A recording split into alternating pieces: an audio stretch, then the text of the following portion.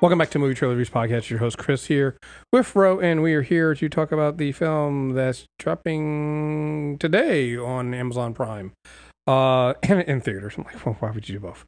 All the Old Knives, two CIA operatives and former lovers reunite at Carmel by the Sea to re-examine a mission 6 years ago in Vienna where a fellow agent might have been compromised. What do you think? I like this. I actually have read Alden Steinhauer's book, and I thought it was an interesting way to kind of do a little one act scene kind of thing for a movie, because it felt more like a play. Mm-hmm. I don't feel like all the time that there needs to be the big, huge, long, drawn out thing to kind of get to the pivotal scene. So this is a slow burn. It's a thriller, but it's less about leading up to the big, huge moment of betrayal or we've got to figure all these things out that these usual espionage movies are about. And it's kind of just like a snapshot of the aftermath of 8 years later. These people have moved on, but there's this unresolved thing.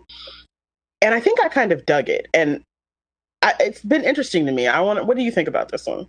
I've gotten to the point where films like this, maybe it's just because of where I'm getting at and the fact that I've seen so many movies, I don't want to hold a movie being predictable as the sole problem I have with it. Because like as soon as the movie starts, I kind of know what's going to happen and I kind of figure it out. So I'm not surprised. That said, like you said, I don't think the movie wasn't really about that. It wasn't really trying to hide that too much. It's more about your really good leads playing off each other and having that story told, and the fact that it doesn't overtake its welcome. So I liked it too. It's only an hour and 41 minutes. I feel like if this movie had tried to be like a 2 hour and 15, 2 hour and 30-minute movie, it would have annoyed me because it would have been trying to take too long to get to where I already know. But they didn't do that. They don't try to insult your intelligence. They're like, you've seen this before. Not seen this before, but you know this story before. What we're trying to do here is enjoy the acting, enjoy the everyone playing off each other and things like that, versus trying to make this some deep mystery that you need to figure out, right? Because usually when you try to do that way, you got to be really, really good to really throw people off. First of all, you need Gary Oldman. Well, that too, right? You have to, you need to, it just, yeah. So we've seen this movie in the big form. That's what I'm saying. You've seen Tinker Tailor Soldier Spy. I don't think we're going to get it done better than that. Right. And that's my thing. It's like you're and the thing about it is, and why I like this movie, it doesn't try, right? It's not trying to insult you by trying to be better than the movie we've already seen. No, it's totally something different. It literally is one of those things of these two characters were in love, something bad, really, really bad and horrible happened, and this is like supposed to be kind of looking back. And then there's also like a life and death thing that's also involved here, where you're like, okay, like It's kind of like it felt more like a chapter. And you said it before, it's a play. You said it before. It's set up like a play, but in movie form. Yeah, I mean, it's a chamber piece. It's a literal chamber piece. A small number of characters in a short period of time with seriously limited environments. I mean, it's the walking definition of a chamber film. Mm-hmm. And I think it's very well done. Now, I know there are some people who will look at this movie and all they'll see is the references and the hat tips to movies that are in the espionage genre. Mm-hmm. There's a little bit of the edge of the Spy Games. There's a little bit of Tinker Tailor. There's all these other things. But that's not what this one is about. It's mm-hmm. supposed to remind you of a movie like The Spy Who Came in from the Cold and those other kind of seriously depressing, long drawn out espionage films. But it's like a chapter. It's kind of like if there was a moment that you could go in on one character who's in that big, huge drama, and you could pull out just a section and just have something about that thing, because we all watch those movies and there's always one character who's more interesting than the others, or there's this one moment where you have this question. This movie is about the question that leads to the twist. We all know what the twist is. Everybody who's seen these movies knows what the twist is. Mm-hmm.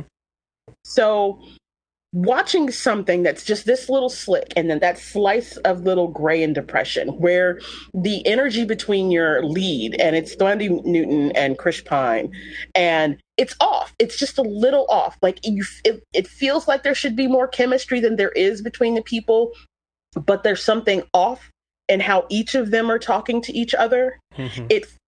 And then you get the flashbacks that are just like perfectly timed little slices of rotating back in time, 6 weeks earlier, and then 8 weeks earlier, or then 8 years earlier, back to the actual incident. And honestly, because so many of these movies pick a particular period of time that they want to talk about spycraft, mm-hmm. it's a little racist. Mm-hmm. Like, it's very Western how we think about these things. Like, the bad guy is always the other, right? And this movie does something. It doesn't really ameliorate the fact that they chose again to pick people who are of the Islamic faith as the quote terrorist, but it does something that we don't generally talk about. The role of the responsibility of Western influence in those events, right? Mm-hmm. And I thought that was really slick how they kind of slid that into this movie. Yeah. With an extended flashback.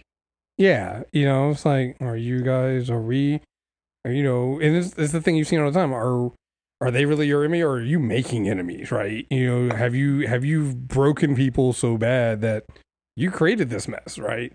Right. So it does, it does a lot of that. And yeah, no, it's like you said, it's. I think that, again, there's a lot of smart decisions made with this. Again, I'm also shocked that it's only an hour and 40 minutes and that they were able to keep that kind of discipline for it. But it goes back to the idea that it's really just trying to focus on the acting and the actors out here and giving you bits and pieces. So there's times when they give you bits and pieces of those flashbacks, but you see them from different points of view, right? Which then fill in and inform your present day story that's happening, going forward from there. But it also doesn't overdo it, right? This is not like some, Christopher Nolan, we're going to go back and show you. No, not that either. It's not that. It's very, very, it really is a story that is focused on two people, Henry and Celia. That's really what it is. Like, yes, there's spycraft here. Yes, there's talking about terrorism. Yes, there's all these other things here. But it really is about two old lovers that are brought back to face one another and talk about the tragedy of what happened when they broke up. Right? It just so happens that it's centered around an act of horrific terrorism, but that's what it is. We don't really often talk about the things that lead to different kinds of betrayal. And I think we all get really hung up. I don't think if they had tried to tell this movie in a forward fashion, like if they had really stayed at the beginning talking about the Vienna station where all these people worked and led us through this hijacking and is there a mole, isn't there a mole, from the beginning to the end. I don't know whether or not I would have been very happy with them trying to develop that story, because there's a lot of stereotypes there, especially about Middle Eastern, North African people. A lot of stereotypes. At one point, there's a moment in this film where they even kind of bring that up as like, well, I mean, you could blame this one person over here because look at what she looks like. They even throw that in there a little bit. Right. And and then it was sharp. And I think a lot of people miss that because we're so used to the other kind of movie that we don't ever deal with the movies that kind of are really introspective about Western thought, Western movement, and how we get down. And these are two people who clearly like their jobs as spies. They liked being agents. Whatever drove them into their jobs, they believed. They were true believers. So you've got two true believers who got put through the same crucible and broken in different ways. And now they're coming back 8 years later in this gorgeous setting. Mm-hmm. And you've got all this very, it's all muddy because you also have the moment in here because if you have to have a station leader who's not going to be on screen often, but he needs to be impactful when he's there, Lawrence Fishburne may be your guy. Mm-hmm. And so you have this moment between Chris Pine's character and Lawrence Fishburne character, and something is like somebody's back on their bullshit in that scene, but you're not completely sure which one of them is. Is it the station chief sending his ace agent out to suss out the mole?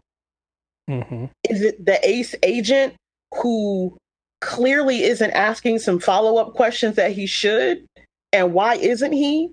And then they have this slight scene where you look at this other person who gets involved in this mix before he gets to Celia. So the way that they unfold his past and the way that they unfold these things, it's more talking about the idea of U.S. agencies abroad than it is investigating these things. So there's a lot of underdevelopment here for all of the different parts of what we're used to in a movie, especially in Celia, Thandie Newton's character.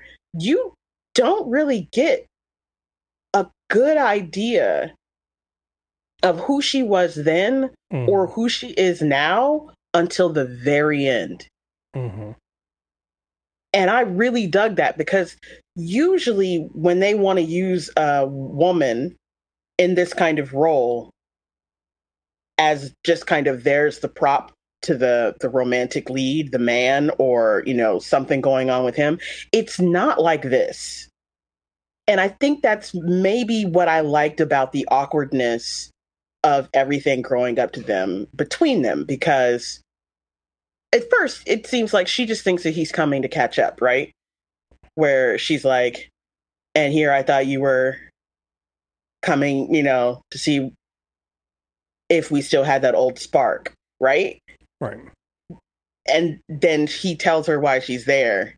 And it's to close the books on what happened 8 years ago with that hijacking of an airplane. Mm-hmm. But their chemistry never really completely clicks, right? Right. I don't think it's supposed to. Well, no, you're right. It's not supposed to, right? Because it's supposed to, right? And you kind of get why later on. And they don't spend too much time of their beforehand because also it's in the workplace beforehand, right? So you get a little bit of their chemistry, a little bit. There's every times when they're together and they're having sex or something like that. But like when they're in the room together, there's times when it's like they have to be reserved because it's like you guys are working together. Right. So and you probably didn't disclose your relationship to your boss. Right. Even though the boss knows. Everybody knows. Right. Right. So they needed to kind of like, it was always reserved. So you're always, I feel like there was chemistry for them, but it was like one of those reserve chemistry. Like you're like, there's more going on here. Like when they, like, you're always on your toes a little bit with them. Yeah. And stuff like that. I really am starting to think that a lot of people who either talk about these movies or read these kinds of books have very vanilla lives or they have very little experience. So when they're looking at these things, they have a checklist of supposed to for how the scene is supposed to hit. And on one level, when you're watching Newton and Pine across from each other at this table, their energy seems all wrong for the characters. If what you're really supposed to be talking about is two lovers coming back to connect with each other, and when I look at this, it's like broken people. It's always interesting to me, but this is about betrayal, but it's betrayal within betrayal. Because of betrayal, right? And I don't think I've seen it kind of done better and as gracefully with like just this. I mean, the movie isn't that long and you're not that involved, but I really thought it did some good things with the broad sweeps that it had, and I'm really enjoying the roles that Thandie Newton's choosing lately. Yeah. There's that. Also, is Chris Pine the best actor in the Chris's? I think so, right? That's not really up for debate. Listen, I want Chris Pine to just go on ahead and reconcile himself to being a character actor. Right? Because I need him to get his Robert Redford on back. Because he pretty much like we like all the criticism for Chris Pratt, right? But he's the one that has, when you look at all the roles he's played, like this guy goes from this role here from Henry. He's been, and I think he's coming back as, Kirk, right? Like, he just did a movie, The Contractor, where he's out here shooting people. And again, I know I shouldn't take shots at them every time I do a movie review or something like this, but like, gotta take some shots at WB and DC. It's like, you have a Hal Jordan and you cast him as Steve Trevor. What are you doing? What are you doing? Like, can you like Chris Pine was Hal Jordan? What were you doing? Like, what? It's right there. He's literally right in front of your face. Right in front of your fucking face. You have your Hal Jordan, and you said no. We're gonna make him this character that we're gonna kill off in his first fucking twice. We're gonna kill him twice. We're gonna kill him twice. I think there's this thing that people have about what it means to have star power and rely on it. I don't think that this is a typical way that people are used to seeing Chris Pine. Now, do I think this movie is the best to ever do it in spycraft movies? Absolutely not. When it comes to chamber pieces, taking an isolated moment, absolutely. It's doing some A-level work here. And it's because of Chris Pine. Mm-hmm. And of all the people that I thought that I would be sitting here excited about what happens when people stop looking at him as the 20-something heartthrob, oh my God, what happens to his career? I didn't think I'd be saying our guy's Chris Pine, but I think it might be. Yeah.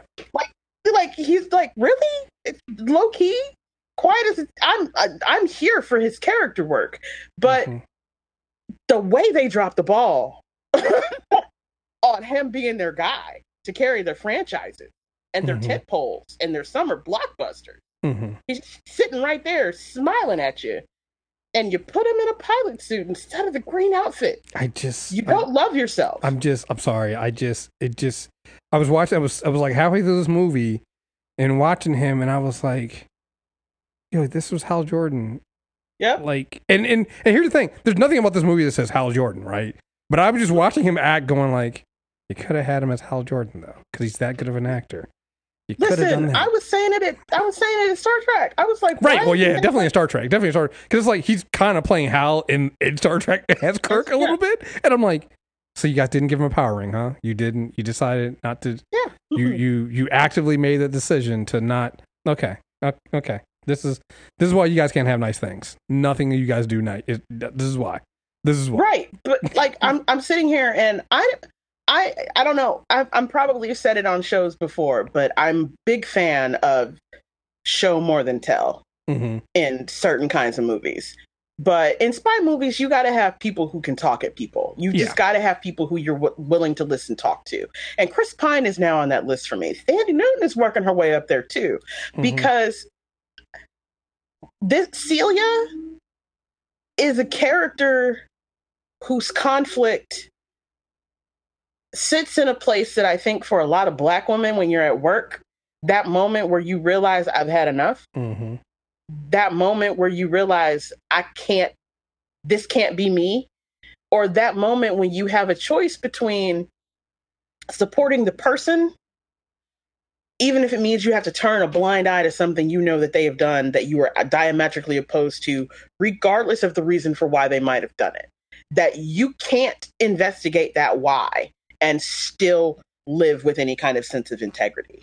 And I think that if that woman was supposed to exist in real life and we were only going to know about her in abstracts, in like little snippets of moments, she would look a lot like how Thandie played Celia in this moment. Like, because we don't know anything about her new life. She says she has a husband. She says she has kids. She says she's happy. Then you see the flashbacks where it looks like she's fully engaged and kind of like gung-ho in her job and kind of getting off on the adrenaline a little, right? But then you also see the snippets of her relationship with her boss, played by Jonathan Pierce, who I'm slightly sad they underutilized simply because he's such a brilliant actor.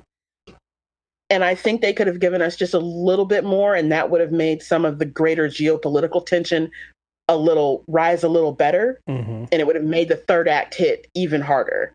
I think they kind of rushed towards the end on having Thandie say things instead of continuing to show us those little pieces like they were turning over cards in the slow play poker game. Right. But when you think about what is that woman going to look like, what happens if you find yourself pulled back in to something you ran from? Literally, as you got out, started a family, moved on with your life, and literally 8 years later, they're like, "Yeah, we're going to pull that back in. Let's revisit that shit." And you have to go to the person who tried to make you do something, who tried to blackmail you into doing something before you left the first time, which is part of the reason why you left. And to realize that you've got this cloud hanging over your head, right? Mm-hmm. What do? I think you would look a lot how Celia looked in this movie. Yeah. So I think people have a weird idea about what romanticism looks like, what relationships look like, what sacrifice looks like. And I thought that this was just kind of a very, very dynamic way, but super low key, to kind of just pull out a couple of pages in a spy's life and have that one scene go down. Because you and I both know, if we were really getting the John le Carre version of this, right? This scene happens in the second act. This isn't the end of the movie. Exactly. And I think I like that. I think I like the fact that this is like a day in the moment, and that you're not supposed to feel completely satisfied, but you're supposed to walk away 100% sure about the two characters who you just saw in that one moment. Mm-hmm. So I dug it. I'm kind of liking this idea of slim thrillers. I don't know. Did you get a chance to see The Outfit? I think so. No, you'd remember. It just came out. No. Okay. Well, if you kind of dig this kind of slim closed room chamber piece idea for a film, The Outfit just came out on the 18th of March from Focus Features, and it is basically one crazy night dealing with the mob. It's a tailor, a cutter. He makes custom suits, and he's got a drop box in his back office where mobsters, people drop off their money takes, and then the guy who he's cut a deal with, his people come and pick up at the contents of the box. And it's like one guy knows that another gang is like making moves against them, and somebody is snitching, and they've got a wiretap somewhere. Mm-hmm. So now it's all about trying to get your hands on this tape. And it's literally, most of the entire movie takes place in his shop, in the tailor shop. And he has to outsmart this entire group of criminals to live through the night. And it's Mark Rylance, Zoe Dutch, Dylan O'Brien, and Johnny Flynn playing the main parts in this movie. And the movie is as good as Mark Rylance is as an actor. And he's one hell of an actor from beginning to end. And even when it starts telegraphing what's happening and you know what's going to go, you're still fully satisfied by the end, especially when you see who dies. And it's a super slim thriller. And yeah, I was pleasantly surprised. I ended up liking it a lot, and I didn't get to talk to anybody about it. But actually, I think I know. I think I saw the trailer for it, and I was hoping we would get a screener for it, but we didn't. I think I know what you're talking about. Yeah. Well, the last minute, somebody asked me, did I want a screener? And I said yes. But I'm telling you, if this is the way that people want to start doing like chamber pieces on the big screen, with like, you've kind of got a little bit of that's play staging and the set pieces, and then you've got like really, really top caliber actors coming in, playing really subtle parts, and it's supposed to be a little underplayed and a lot low key, and it's mostly about just this one character who you're following through, and you're never sure who your character is until you get all the way to the end. These two movies, real high on my list for that, and I've enjoyed the hell out of both of them. What would you give this movie out of 10? I think that I have to give All the Knives a 6.5 out of 10. I mean, they didn't do a lot. I like it, right. But I don't know whether, I don't even know if this is a movie that I can rate out of 10. Yeah, see, it's like a 7.5 for me. Also, it helps because it's Amazon Prime, right? Yeah, so like, they did a day and date double release. You do not have to leave your house to see it. You can go right to the, like, I feel like that's the thing to me. It's like, it's short, sweet. It's got a good enough acting and cast. You know, the minute you get annoyed because you kind of know where it's going, the film is about to end anyway. And like I said, you can't kind of leave your house for it. I think I can. Okay. If those are our criteria, it's a solid B+ movie for me. So I guess that makes it a 7, huh? Yeah, that's why I was like, to me, it's a 7.5. You 7. I think that makes sense. That's where it's at, right? It's nothing. It's not like breaking the bank like an 8 or a 9 would, but also it's like, no, like 6s. I'm kind of telling people to watch it if it's like, no, you need to watch it. I'll see how terrible. Not terrible, but like it's bad but entertaining. It's a 7, then. Right. It's a 7. It's a 7. If that's, to me, if that's the criteria, this is a solid 7. I like the tennis match-esque of the movie with the exposition between the two. I definitely like the way that it looked, although I do think it leaned a little too heavy into some of the old school espionage techniques that didn't really match some of the more contemporary slick scenes. And I know they did that to make it a difference, but sometimes I think there are other ways for you to show A, the past, and B, that we're in a seriously tense situation than some of the filters that they choose. Yeah. But I did kind of like how the camera movement felt. And so, yeah, that's a solid. And I like the soundtrack. Yeah, I like the score. I love the soundtrack. Yeah. So it's a 7. I'll give it a 7 for that. Yeah. All right. Where do you guys have it? That's our review for All the Old Knives. You can see it on, like I said, if you want to go to the theater, you can, but why do that when you have Amazon Prime? You can just watch it on Amazon Video. So, we have plenty more stuff to be talking about soon. So stay tuned for that. Also, you can hitch Ro, myself, and Deepam over on Super Tuesday Recap talking about Moon Knight. We have another episode of Moon Knight coming out. And also, because I know we put it on the first 2 episodes on Movie Trailer Refeed, we are switching Halo over to Super Tuesday Recap. So if you get the main feed, you're good either way. But if you listen to one or the other, the Halo stuff will be done every 2 episodes, and it'll be on Super Tuesday Recap. So, so stay tuned for that, and we'll be back soon. So again, folks, thank you very much for listening. Until next time, we're out of here. Peace.